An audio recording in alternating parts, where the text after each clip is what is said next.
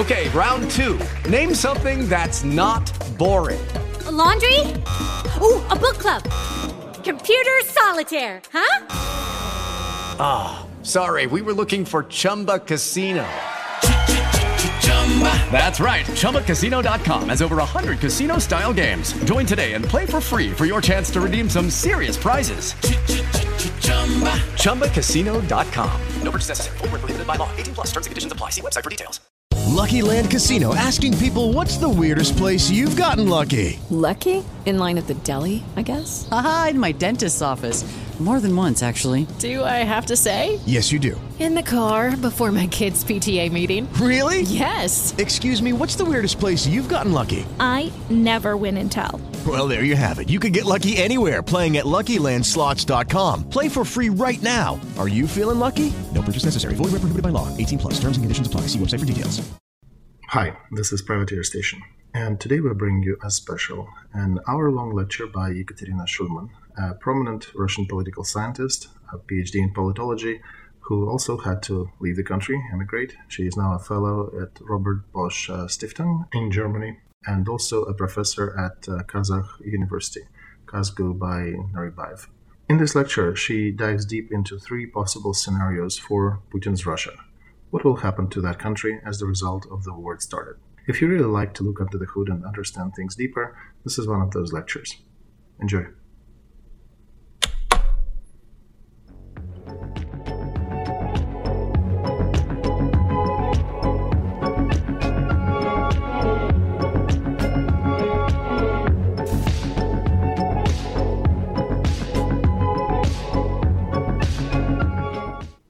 Hello. My name is Ekaterina Schulmann.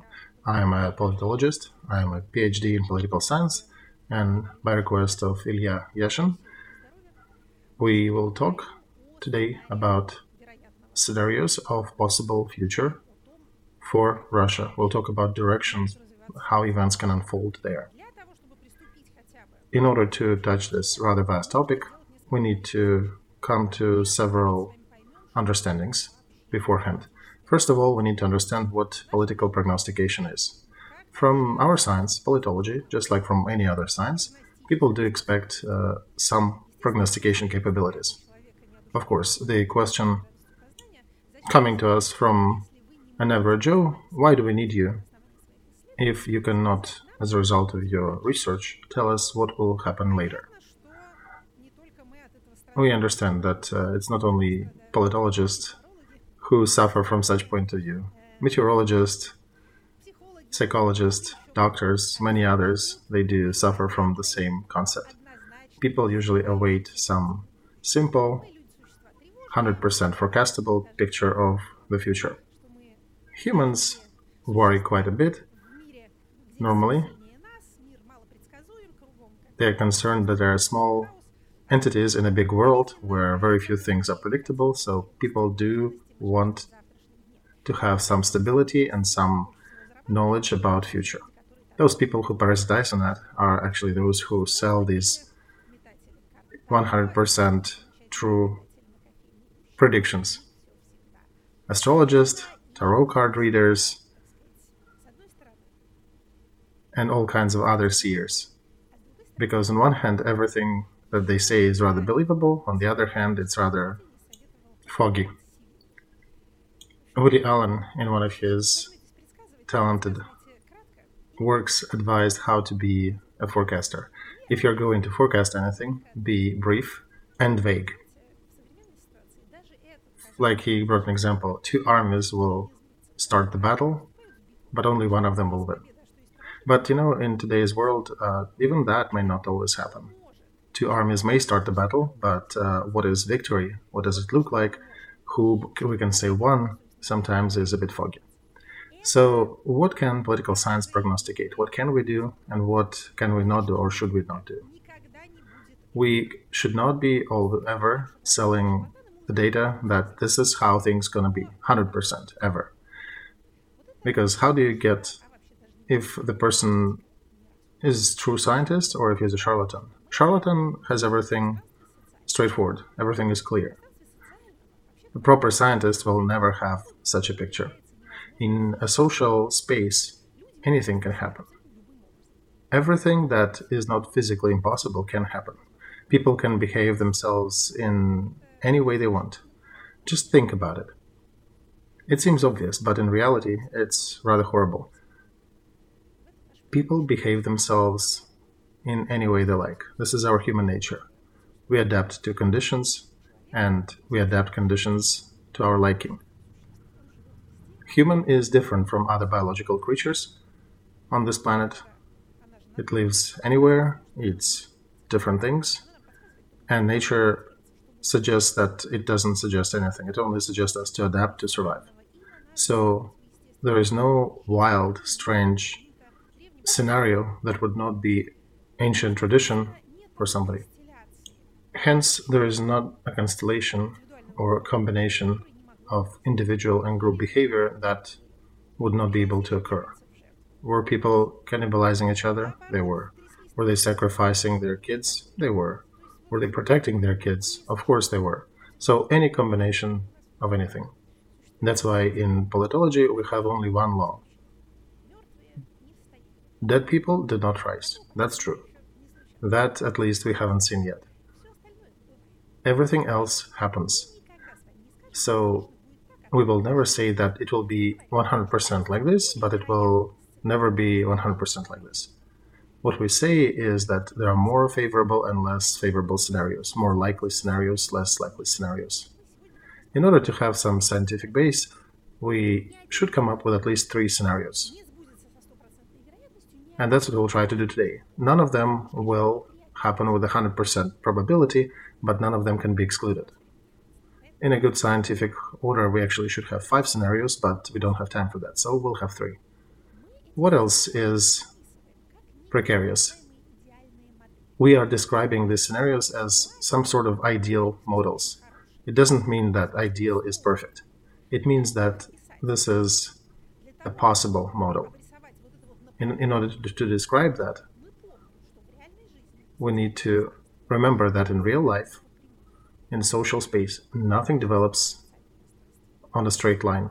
In real life, none of these scenarios will occur in a 100% clear fashion. Different elements of different scenarios will occur, but this makes our task more difficult. And the whole word that we're using, scenario, also leads us to a bit different area by the nature of the word. What is scenario? Scenario is a storyline for a theatrical play or a movie. When we talk about scenario, very often we can imagine a director, a group of actors who are following his orders. So when we start thinking about that scenario direction, some people may get an illusion of omnipotence that will write out the scenarios, give all the real people their plays, and there'll be a director with a loudspeaker who'll be arranging them and telling them to go one way or another. Nothing like that happens in reality. There are no scenario writers. There are no puppeteers. What is closer to reality is how the whole world is described in War and Peace, War and Society. That the whole world is akin of a big beehive, where each bee is making its own decision. But as a result, as a group, at the end of it, it creates a reality. And this is one of the mysteries of political processes, that the result that occurred was achieved by a plethora of people. Each of them wanted to achieve something for himself or herself, but they were not going to that result. They were achieving their own goals. Many of them didn't even see that end result in their mind. And political actors, they act in the same way. Moreover, political actors doesn't really have capacity to understand the result and outcome of their actions. And the higher they are in hierarchy, the more engulfed they are in daily vortexes that they need to react to. We often think that the higher you get, then the smarter Olympic godlike people become. And they observe everything from the height of their position, and nothing disturbs them. But I would repeat again, in reality, the higher the boss you are, the more you are stuck in an idiotic vortex. You're doing all kinds of ceremonial, formal, ritual actions. Your planning horizon is yesterday. The closer other people are to that big boss, the more they see of that principle, because they serve that big boss and they really have zero time to think and analyze. And also, that's a good note here, pay less attention to insider sources. In order to understand at a rookery or bird gathering, you do not need to interview a seal, and even a seagull would not know much. And the birds usually don't have time to talk. They need to find food, to protect their kids, fight with their neighbors, so they usually don't have a holistic picture. Only a researcher would have a more or less holistic picture of what's happening. But unfortunately, researchers understand best things that have already happened. But people demand prognostication about the future, about what will happen tomorrow. So these are our difficulties. That everything is possible, nothing can be excluded. Not a single scenario will be fully realized, but most likely there'll be elements of different ones combined together. And there is no single individual or collective will that is guiding everybody. This is actually one of the most common illusions of control, one of the most dangerous ones. That's why people assign godlike features to power, because they want to see that there is some joint will, some unified will that is guiding everybody. And it's easier to believe that this will is evil than to believe that it doesn't exist. A story by Borges, Clon Akbar Orbis Tertius, tells about that story. People dread the thought of chaos so much that they're eager to believe a thought about an evil will, because it's better than the other option. But in reality, there is no world government. There is no world governor. If you ever tried to manage anything, even repairs of your apartment, you roughly understand what I'm talking about. You understand these woeful limitations of power. Even if you have authority, even if you have money, everyone whom we name agents in our science, and you'd be a principal, you'd be the one ordering the research, agent will still be doing whatever they please, and you'll be managing in a very relative way. So, after having cried about our difficulties, let's try to come to what's possible and what can we predict. With prognostication in politics, there is one main rule. What do we call rule of thumb? We deal with rather large political systems, societies at large. These are huge bodies that have inertia. So, in general, they usually replicate themselves in time. Something rather extraordinary needs to happen in order to change their trajectory drastically. This is on one hand. On the other hand, due to the largesse of their dimensions, they're like a living body. They consist of a lot of living cells. It's renewable, it continuously renews, but it still sustains the same shape. So what goes out of this is that most likely the most probable scenario is an inertia scenario. We usually give that scenario traditionally 80 to 85%. It basically tells you tomorrow will be very similar to today.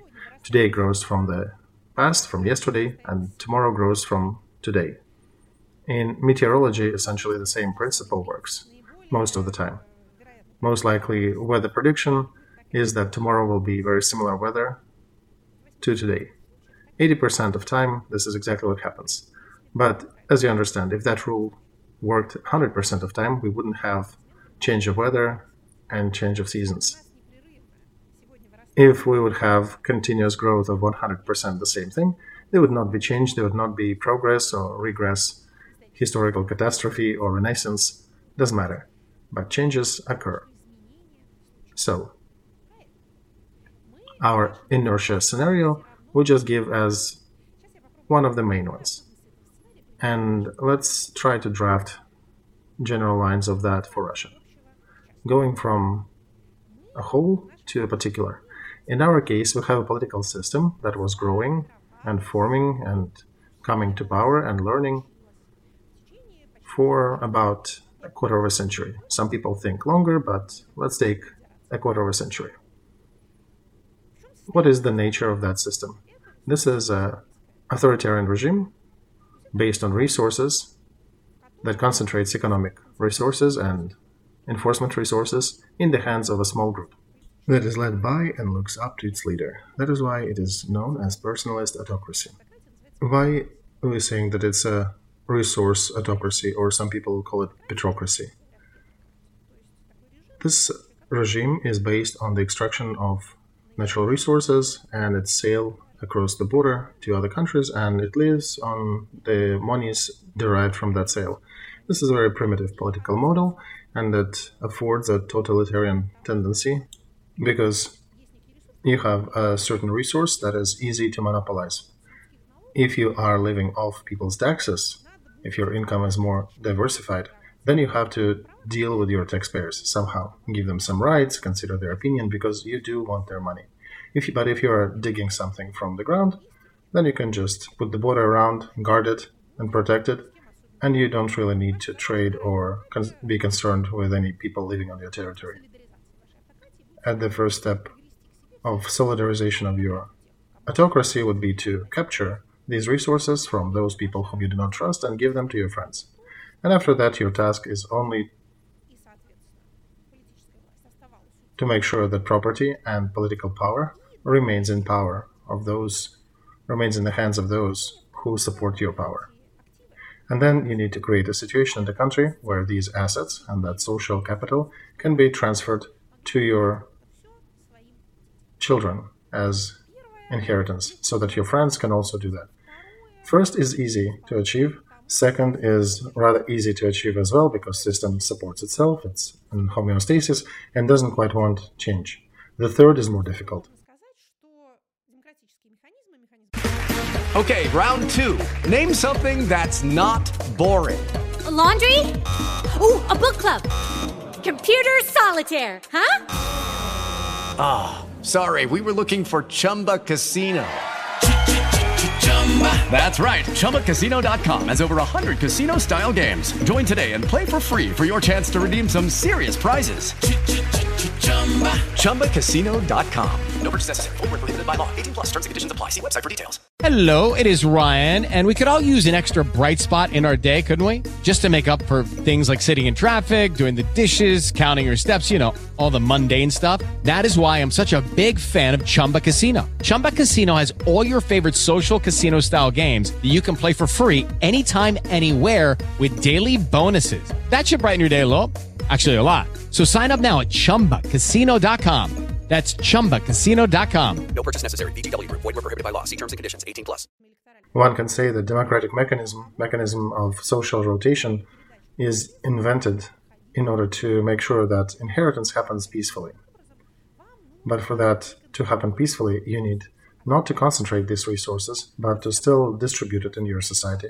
You will still have elites, you'll still have rich and uber-rich, and social capital will be inherited accordingly. Children of professors are most likely to become professors as well than children of blue-collar workers. This is the usual social laws of elites. But then the question is about the degree of sharing, the degree of concentration.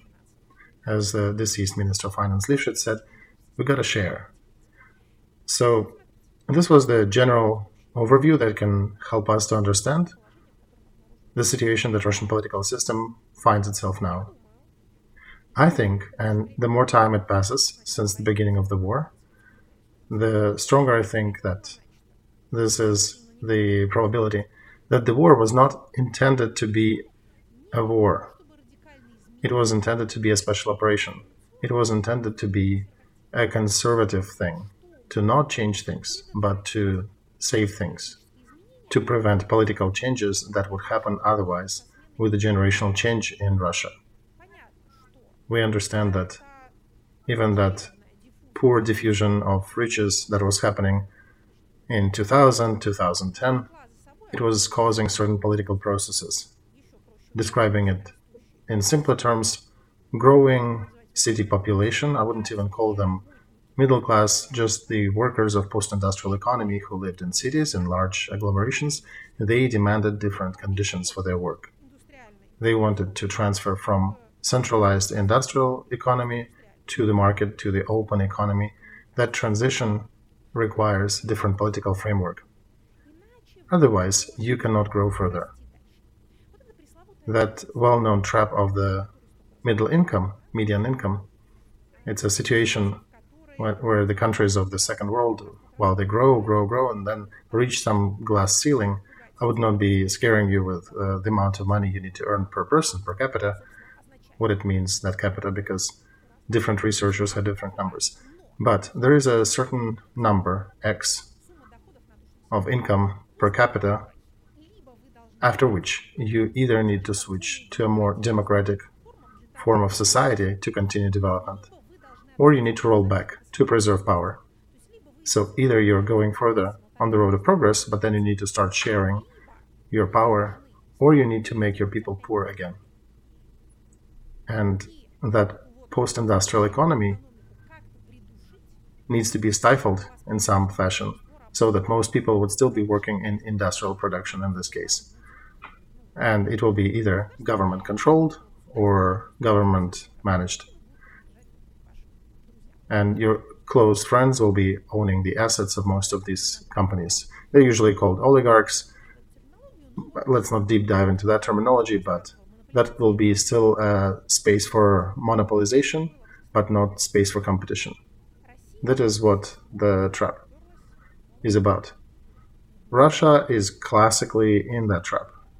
And now they have two options. You either break out of that ceiling or you go down. And I think that the beginning of this war was very specific but a conserving measure to preclude further growth, to scare citizens who live in large cities and who are protesting against the current government, to redivide money in favor of his own cronies and his own oligarchs and military-industrial complex in Russia, because that will lead to preserving his power, the current state, not growth and change. But what happened? War turned out to be not a special operation. The war turned out to be something else. And the system is really not well equipped for war. By the way, intel services are also poor. They don't perform duties well. Their border is not really guarded well. And during all these times, we're watching how parts of that system that it's so loudly propped up everywhere, army, special services, and even propaganda, they're all buckling under the pressure. You will see the continuation of the process that is going since 2016, to which propaganda machine was not reacting properly all the time. This war doesn't quite work for Russia. Moreover, this war continues to produce situations that put Putin's power at risk. Prigozhin's mutiny is a good example of that. They wanted to create a situation when elites wanted to give their riches to their kids, and as a result, they got constant instability, risks, and threats to our property, to our perspectives, and to our children. What to do with that? So far, the answer is no how. The system is very inertia-based, and it continues living through different crisis situations without much damage to itself, and it still thinks that the best way is to do nothing. Escalate things outwards. Like in 2015, they managed to distract the world from what was happening in Donetsk and Lugansk by starting a new stage in Syria. If Russia would not interfere, Assad would most likely be gone by now. But Russia decided to interfere, and the conflict became permanent, and then the world would need to start to negotiate with Russia and had to freeze the Donbass conflict. Now, I think Russia is trying to do something like that in Africa. This is not my exact area of political research, but I think this is where the next point of distraction would be. The main idea with current government in Russia is that let's freeze, let's hold the current line of the front, what they insist, a call on international communities: let's acknowledge the current facts on the ground. If you cannot push us out, let's just freeze everything and let us stay with the territories that we occupied. Just like a song in the 90s said, do not dream about the future, let's leave everything as it is.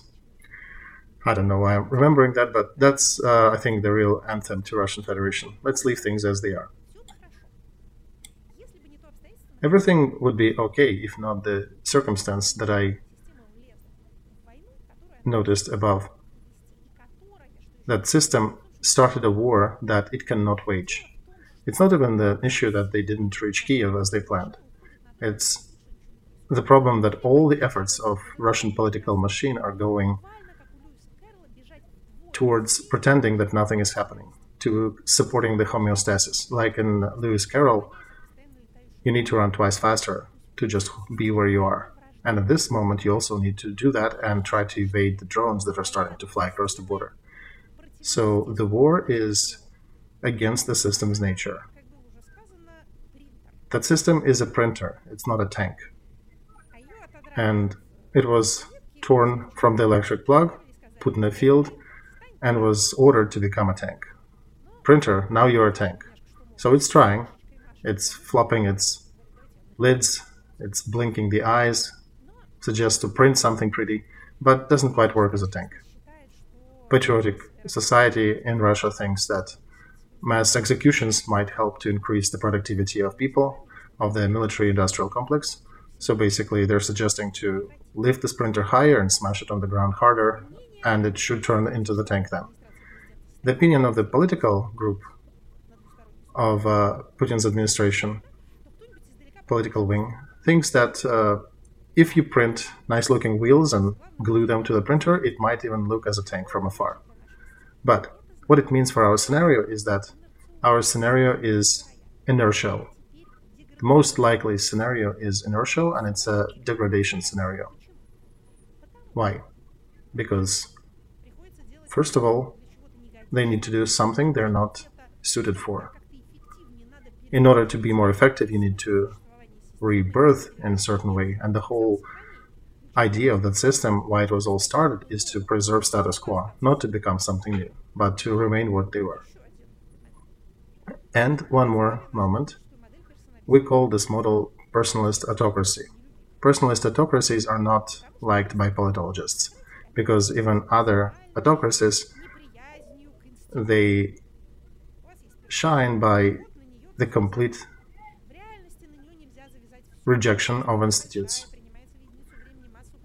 In reality, you cannot survive without institutes, because the country is big, there are different aspects, so each part of the country manages itself without these institutions, and they manage however they can. But some most important decisions are being made by that main person and his friends. How he makes decisions, we've all seen on the 21st of February, on that well-publicized meeting of Defense Advisory Council. So the whole population is looking up to the leader. He is supposed to provide stability, but since he is a person, he also can go a bit mad in his head. And there are no institutions in the country to hold him when he makes these mistakes. So instead of providing stability, he is providing these unexpected outcomes. And the whole country is just looking at him and can do nothing because all checks and balances were tediously removed during the previous 20 years. And this leader, being a physical person, as everybody else, will also die at some point, like everybody.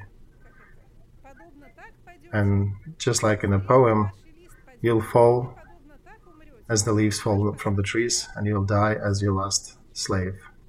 A poem by Gavrila Державин. And what do you have after that? You have a deinstitutionalized space. That's when people start remembering the golden times of the great leader. Why didn't you like living under Hussein or under Gaddafi? Why didn't you love him as he deserves? Look how much worse it is after them. Of course it is worse after them, because this is where they brought you to. Because after these dictators, there is only a tarp field with aluminum cucumbers on it. And you know who else lives on that? Those who lived under the tarp. Radical groups. They do not usually partake in public politics, and they were never prosecuted like the opposition. They have people, ideas, the list of grievances, usually pretty long, a list of issues they want to address, and they have a vague idea that unites them. And they very often take power after the fall of that so-called father of nation. That's why Ivan the Terrible, after his death, left dark times. Will elite be able to aggregate, to get together and try to get rid of the excessive issues left by the father of nation? They failed to do that after Ivan the Terrible. Russia fell into disrepair for decades. After Stalin, it managed, more or less. Given that Politburo was comprised of very scared people with a lot of criminal background, they somehow figured ways to agree with each other. This actually is a good example, even though Soviet power has very few good examples. It remained. Big terror did not come back after 1953, and Soviet power acquired for about 15 years some general human-like features and maintained them till 1968. Again, no asanas to socialism, but till 1968 it was a somewhat brighter period in the Soviet history. Where are we going with this too? Our inertia scenario cannot continue forever by natural causes, because system is hanging on one person, and his growing isolation and accumulating strangeness and strange actions enforce system to act independently. Not the system as a whole, but each individual part is more or less inclined to start acting independently on their own. Remember, those parts that it was proud of, they really didn't work for it. But which ones do work? This is also very interesting. First of all, financial economic bloc, central bank, Ministry of Finance, Ministry of Economy, civilian bureaucracy, widely speaking, including regional, and businesses, of course. The architects of grey schemas, organizers of the parallel imports, those unsung heroes, so to say, who are holding Russia more or less fed and at where it is now, and more or less dressed. This is due to them. When people are saying, look, Russian economy survived the sanctions, I don't quite understand the sanctions that much. It's not my field of expertise, but I understand what causes stability of the system. And stability of that system is only due to the fact that it's partly market economy, and it's somewhat open to the world. That's why when it was shut on one side, it started creeping out in other directions. Everyone who is talking about transferring all that onto military tracks and about implementing government planning, he's a real fighter with regime, because the true pillars of that system are central bank and Ministry of Finance. That's what holds them. Now, building our scenario, we can look at the proportion of powers between these groups.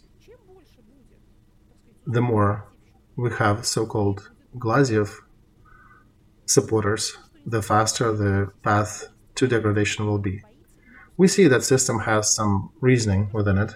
It is afraid of radicals. It doesn't let them, not even to the levers of power, but to the media platforms. And those who organized some media platforms in Telegram, they recently departed to KGB prison in Lefortovo. Why? To shut up. So here, that political machine still has enough sense to protect itself. It is afraid of radical steps.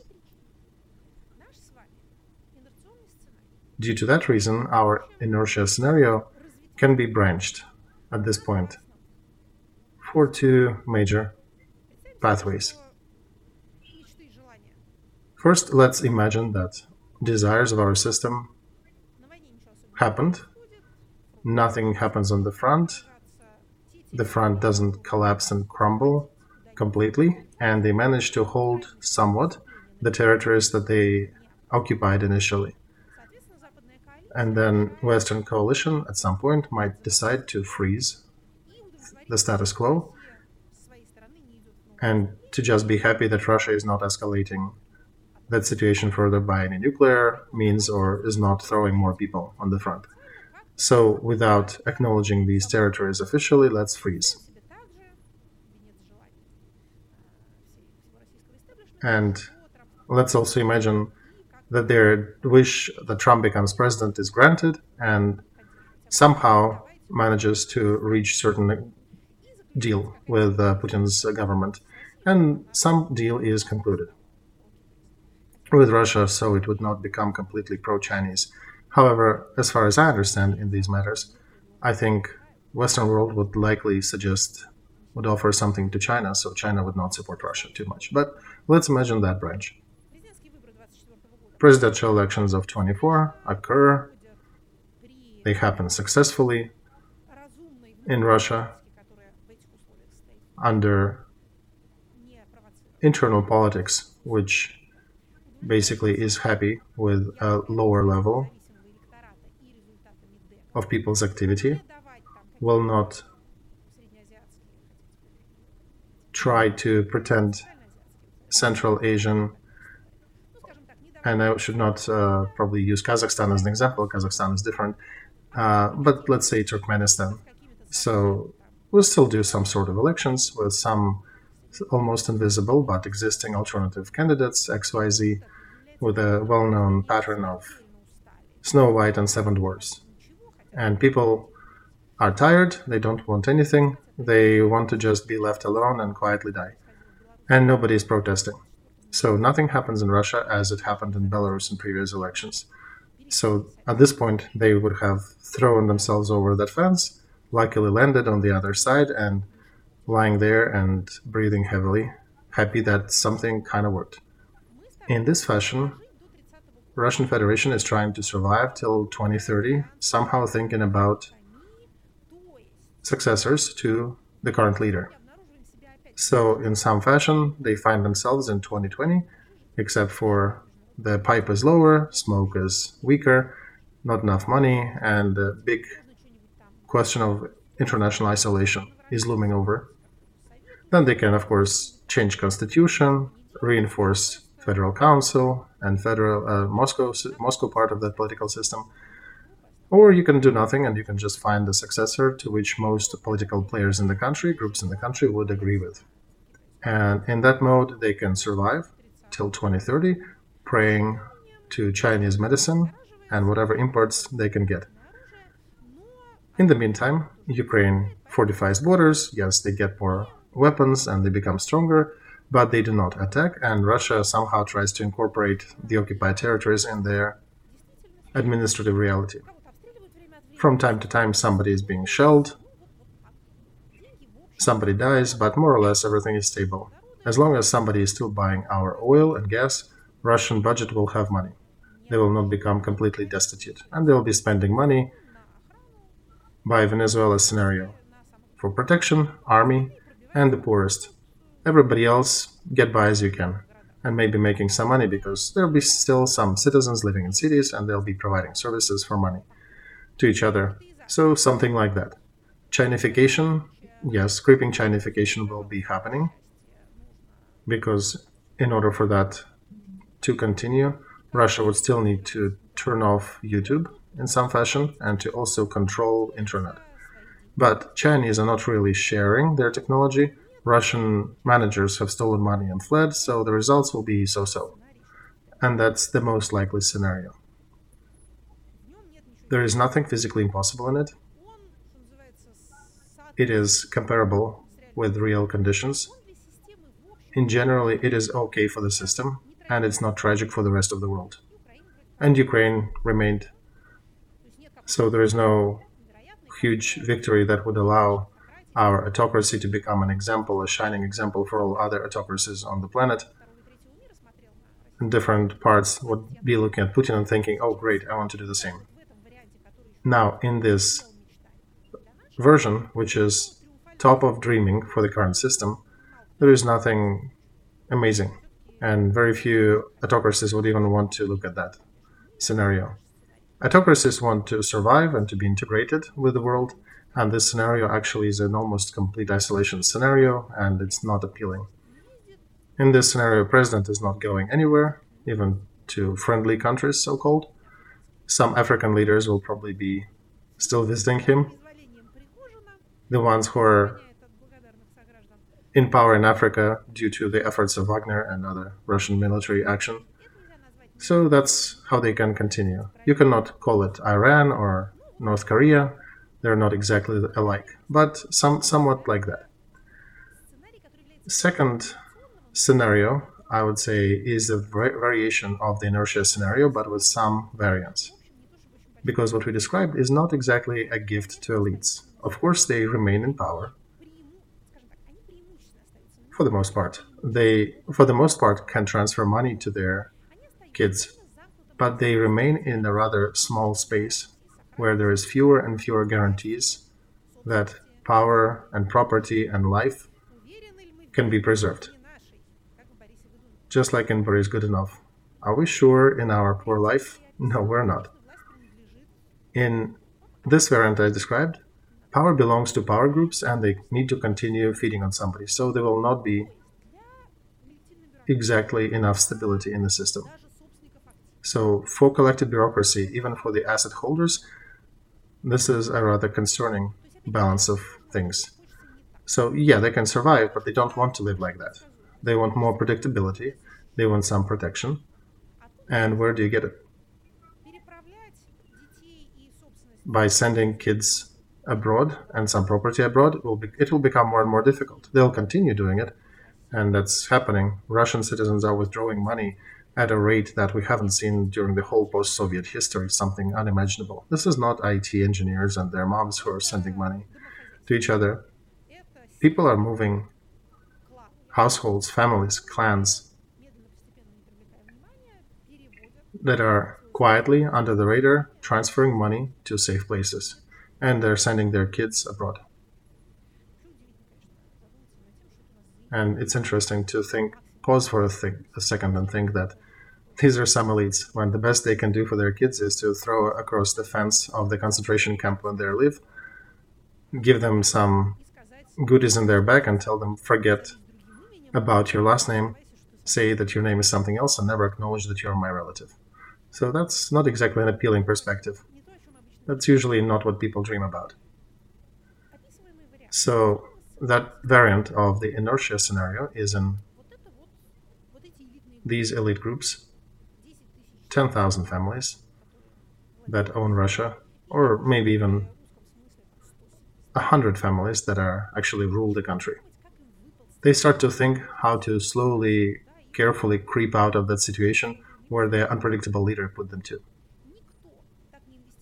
Nobody is invested into this war as that leader. Nobody is associated with the war as the leader. And this is the other side of personalist autocracy. Everybody else can say, yeah, we fulfilled his orders, but there is no other option for us because we would be executed otherwise. Again, of course, they will have to say that to a criminal court, to Hague Tribunal, but they can still try. Where I'm going with this is that they can try to sneak out if they can find a way to get rid of beloved leader. He was the guarantor of stability, he was an asset, now he is a liability, now he is a source of instability.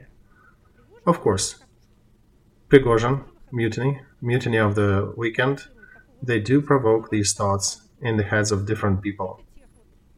Not only 100 families that I mentioned, but others, a bit level lower, but with ambitions, who might have an idea that he is smarter, stronger, more decisive than Prigozhin. Didn't have cancer, doesn't have half of his internal organs cut out. Young, happy and healthy, and is loved by his comrades, and he can do something. That may not have such a theatric appearance as Prigozhin mutiny. It could be much duller event. You wake up in the morning and you read some message in the newspapers, or you listen to the same state news, where Ekaterina Andreeva with the face of that Chucky doll and telling everybody that Vladimir Vladimirovich got some issues with his health and will stay in Sochi for a while, and now, according to Constitution, Prime Minister will fulfill his duties. And sometime later, they may tell that during the next 90 years there'll be new presidential elections. We knew before that, but thank you to Prigozhin, he showed everybody that not a single dog would not even come out to the road, not even to protect, would not even bark for the leader. They would not even remember that he existed, and they'll forget his name. They'll forget about him immediately, like a stone thrown in the swamp. There would not even be circles on the water. And there'll be some commentary about, what's his name? Vladimir Vladimirovich or Vasilievich? We had one, but we're too busy now. So everybody will ignore him. And now, like in Bulgakov, and now after we solve this matter, let's open ladies' fashion store. So what they will be doing, they will try to reach some inner elite consensus to prevent inner fighting. That's what they're afraid of. If Putin disappears with all his strange quirks, they might find each other at their throats. So they're somewhat concerned with that option. But in this case, they can actually come out to the world with some option to trade. Look, we had this horrible leader who started a war, who couldn't even fight it, and let's come to some agreements. And of course, it is difficult to acknowledge some junta if you're an international community, but you can come to Russia and say, okay, organize some sort of elections and we'll let you sell some oil to us in some numbers. I wouldn't even detailize this trade. It will be long, partly public, mostly off the radar. Will be pretty dirty, not pretty. Somebody will probably fall out of the window during negotiations, and their friends and relatives will survive that. And this is a subtype of the inertia scenario. Then we need to call for another branch here. Scenario 1.2.1. When that happens, leader disappears, and inner elite process starts, but it stalls and fails. And that's when the inner fighting begins. The probability of this scenario increases because everybody is armed now. The last order that decree that governors can have their own armies in regions. And we recently were told that Belgorod Territorial Defense is now getting weapons. Congratulations to Belgorod citizens and also the neighboring regions. Understandably, these regions will also not stay away from that process. Private military companies exist not only under Prigozhin, they also are owned by other corporations. Deripaska is now suing some journalists for calling Wimpel and Vovsin, Pupsin, whatever names you find them. Gazprom has the same. Rosneft has the same. Many has similar organizations. And now imagine that all these tools are being used to try to redivide the property. Everybody thinks that now I can shoot everybody else and I will be the new Putin. So, an ambition of that sort. Is it possible? Is it achievable? In general, it is. But it's more likely that this bickering will lead to everybody getting weaker, and they will still have to come to some agreement at the end. But this option lies through the stage of not even civil war. For civil war, you need big groups of civilians involved in it. Who will be? So these fights will be occurring only between the parties that are indeed fighting each other. Just like back in the 90s, when the gangs were trying to redivide the country. And of course, there'll be casualties of those who are just passing by. But these are the versions of the inertia scenarios. So basically, the system at its core will continue to preserve itself. It can survive after the leader's death. Those variations of the inertia scenario that we described can be called a dragon with three heads, a sort of a hydra. It's results of the same premise, that the system will retain itself. There will not be a complete economic collapse or complete military defeat, or the death of a leader will be so sudden that it will preclude any negotiation options between elites. The last is less probable. Regardless of who dies, those elites are still in place and they'll find ways to negotiate and communicate with each other to support their interests. They usually have enough wits to go about that.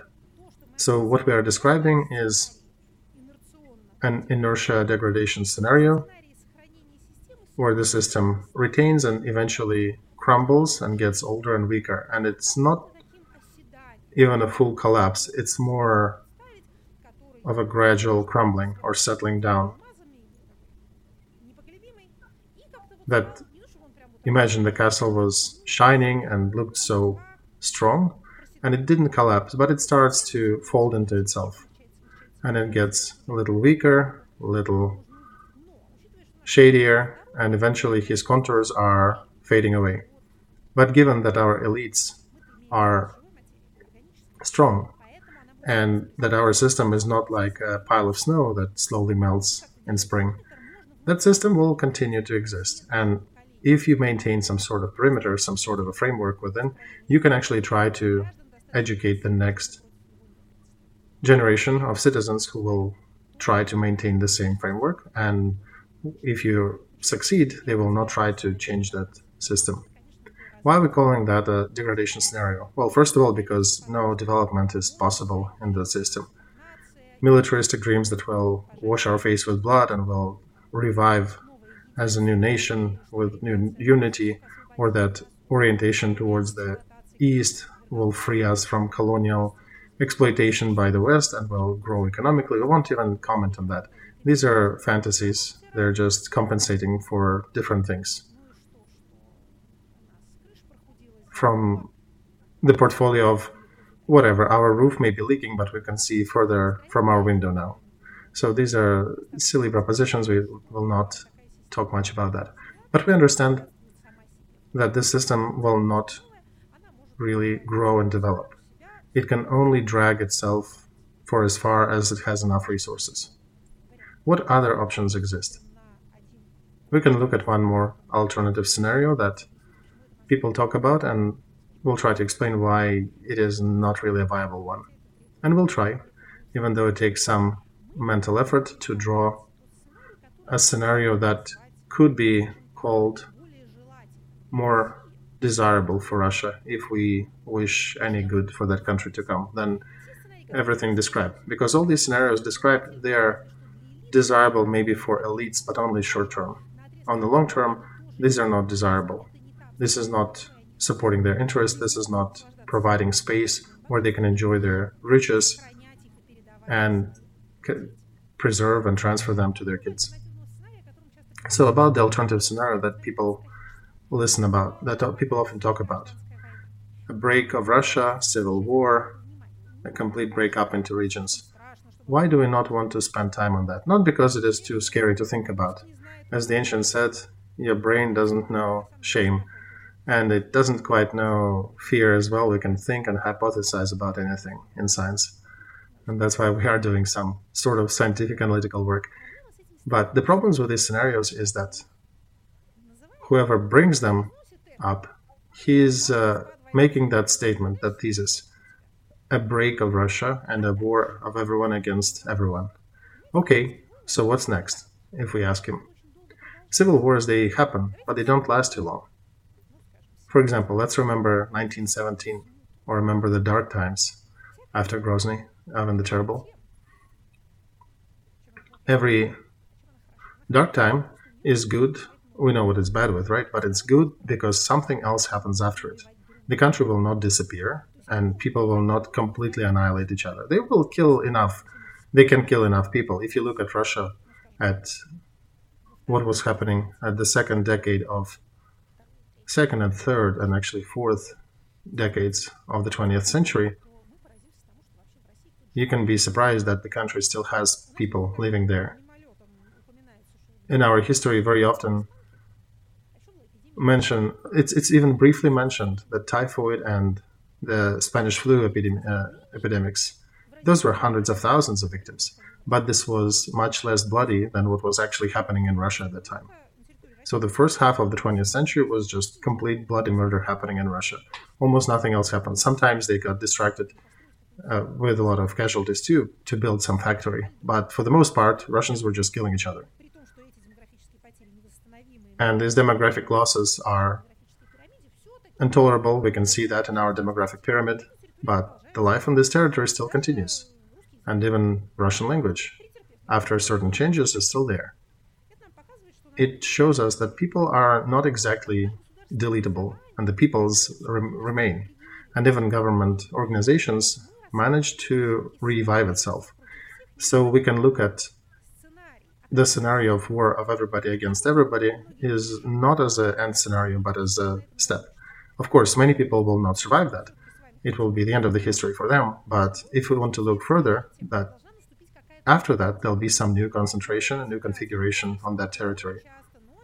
New configuration after dark times on that territory very often is authoritarian or even totalitarian, just like it happened with Bolsheviks, who managed to reconstruct the country on new bases that required more casualties, even more than the Russian Empire before them, which was, of course, not a vegetarian, but Bolsheviks were completely outdid the Tsar Empire in this aspect.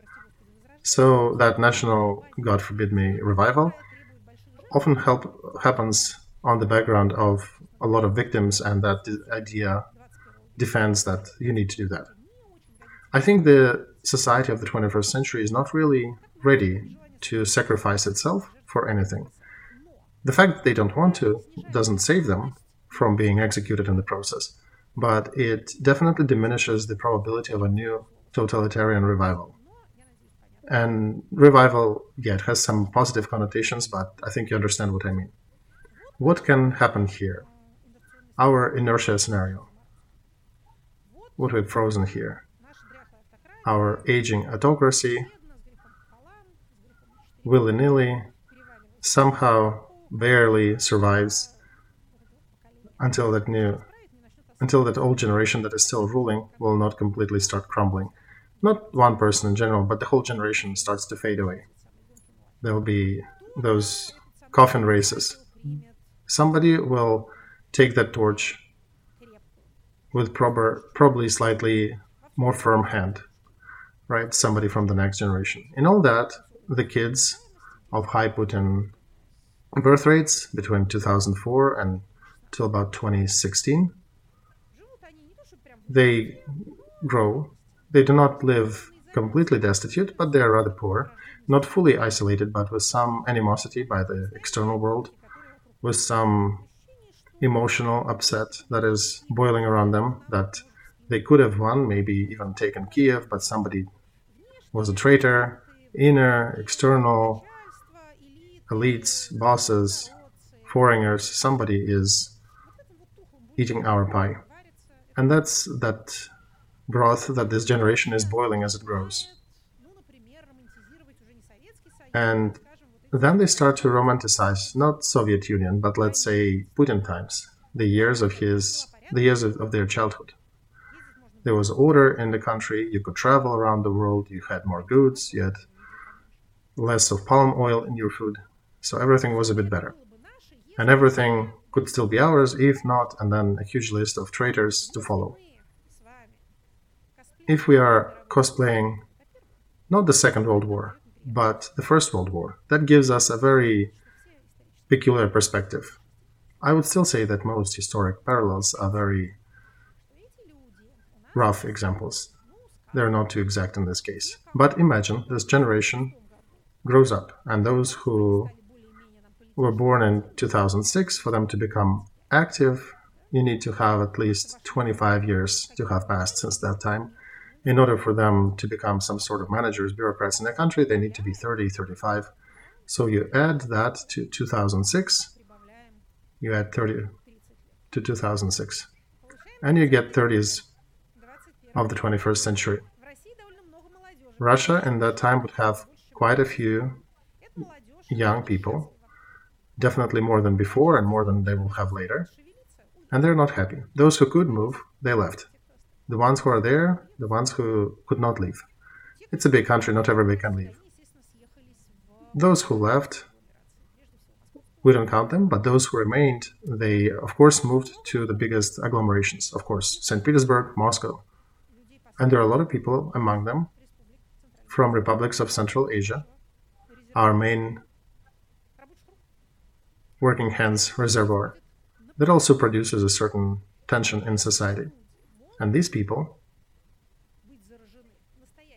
can be infected with a real resentment. Not the one that Ernst imagined on his state TV, but the real resentment, because these people would have things to regret about, because how catastrophic was the failure of Soviet Union, or was it the time of new capabilities? That all depends upon your interpretation. But the war always brings grief. You cannot interpret that. And on one hand, it brings grief, but on the other hand, they could remember that their dads were getting triple salary. They didn't even have to work in a military complex. They could work in a textile factory. Those are also working, and people are buying clothes. But the war is over, the orders are over, and people are used to a higher income. So this is a much less desirable perspective, and in order for this to not be realized, we need to find a way to not make sure that they don't boil in that line of thinking for too long. And we should preclude the foreign world from thinking that the only way is to isolate Russia completely. First of all, it's impossible. Second, it's dangerous. But this is the task for political classes. Let's draw something happier, speaking ascientifically. Now, this is not a scenario of a democratic revolution. This also can be drawn, but this is very unlikely at this point. There is not enough social base in the country for that. But a good scenario for us looks like this. If the current regime will fight so unsuccessfully that it will lose its authority in those countries and regions that are looking at Putin's force, at Russia's force, and whatever can be achieved with that. So you cannot become a viable example of successful autocracy. And you cannot be, as if you cannot be a successful example, then, those same African dictators will be pointing at you and saying, we're not as idiotic as those guys, right? So in this case, the rhetoric of empire, of military, will be compromised for a long time. Similar as democratic rhetoric were compromised by lack of successes in the 90s. All these talks about greatness of Russia will be associated with that failure. Last time when we talked about it, the drone flew in, so now we don't want to talk about it. Demographic dynamics will also support that. We're talking that our young generations will be growing, right? But for now, our society is still rather old, and it'll get older. The birth rate is not growing, to say the least. The length of life can be increased a little bit, but for that we need to stop investing into military and start investing into education and medicine. But our older aging society, and in case of Russia it's mostly elderly women, this is not the society who wants to rematch the war as they did last time. The most passionate ones the war will take. It already took a lot of them and continues to do so. The ones who will return, for the most part, will be decorations in sanitariums and not in the meetings and barricades. The others, who might come back slightly more alive and healthy, will probably be decorations or active functionaries in various kinds of gangs in the country, and will likely have a short biography as well. But what will be good out of this is that we will not be able to continue being the global trickster, because Russia is a global trickster. We always pull weird shit around the world to disrupt things. So if we'll fail to continue doing that, and the world will, in the meantime, refresh their system of international security, that for some time, nothing is forever, but for quite a long, in terms of historic time frame, will stop any Russian power from thinking about rematching and militarizing itself again. Then these resources might go into internal development, which will continue to request more development. Even now, it's still internally Russian regions want to develop other regions, not military. When they're being asked what government has to spend money on, they answer like I said here: education, medicine, infrastructure, roads, not war. And the value shift of 2010s, despite the war, continues. And it is the nature of it is that the quality of life is being valued higher than political grandiose. the dreams of political grandeur is concentrated in a very small level of society, usually elderly men with experience in enforcement agencies. But they are mostly retired now. And they still have, unfortunately, some of them are still running the country. And there are a lot of men who are not really, elderly men, who are not really engaged in production. And they're part of the economy of services, it's just their services are different. Their services are basically security, and that's what they're concentrated on. But if that political direction will be compromised entirely, and international community will be smart enough to not isolate Russia, but to show the perspectives of what will happen if you continue attacking your neighbors, then there might come what we can say new Russian isolationism that will change or can change that last flare up of the dead empire energy, dead imperial energy. Now, the process of the crumbling of the empire will conclude. The country will still seal itself. Internally, it will be not exactly a pleasurable atmosphere, but it will be under different banner. Not that everybody is enemy, but we're minding our own business. Nobody wishes good upon us. We don't have enough money for everybody. Stop feeding those other republics and other places. You see how much irritation these Russia-Africa summits cause in the elites. And first of all, they're very interesting in terms of elites. They do not look at African partners as equals. So they're very upset at Putin for giving the debts, giving the money. They don't like it. So this isolationism is not exactly a good scenario, but it's better than many others, and it's not militaristic. So this is some sort of a life that was getting shape in 2019, but it was interrupted first by pandemic and then by war.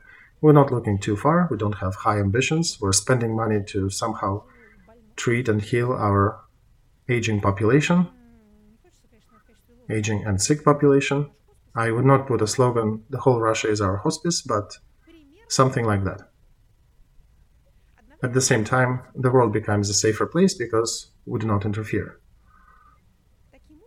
And in this fashion, one can imagine that the world will then not have to spend so much money on military-industrial complex. But militarization of Europe, I think, is inevitable. Sitting here, I'm seeing that happening here for the next 2 decades, probably. But imagine that kind of development. This is the scenario I'm talking about. A scenario of nature taking over, where natural processes take over. Because natural processes, that's where they're leading to. What we have now is not natural. It is artificial construct, which is a derivative from autocracy, from concentration of power in the hands of the few. And these few can make decisions that are good for them, and they only think that are good. Nobody else agrees with them, but they are trying to convince everybody that that's exactly what you wanted. But that doesn't make this process natural. It makes it explainable. But when this iron hand, it's not even iron, it's bony, will become weaker and will stop holding on to things so tight, the nature will take over. Everything will be grown over by grass. What I'm describing is when the grass grows over. It's not too heroic, but it's natural. Trust nature, it will not deceive you. Society that is getting older, getting sicker, and mostly consists of old women, they do not fight neighbors, they do not suicide themselves, they usually tend to save, not really have enough resources for development. There is not much Prometheus fire in such a society, and not too much creativity happening. But even about that, I wouldn't worry too much. The country is big, people are educated and talented, and if you don't hit them continuously, do not kill them, they can do a lot of interesting things, almost everything. So if you let them be, there will be development. Look how it happens even in these horrible conditions, under this awful management. People still, somehow, find ways to support life. Even this year, there's an interesting boom of individual construction, which is a great process, by the way, because if people get away from multi-story buildings into individual houses, our society will change. because our politics and our politicians continue to parasitize on the remnants of the military barracks and concentration camps. But when you have more property owners, the country becomes different. At the same time, there are some weird emanations of that society where people are buying apartments in Mariupol, right?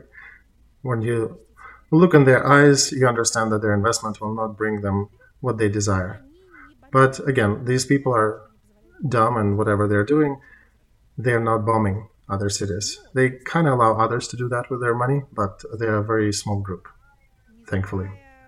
But if we say such a low-level consumerist inertia, that's a different direction of inertia, but it's a trend. If that wins over necrophilia and suicidal psychosis that is happening now, that we can work with.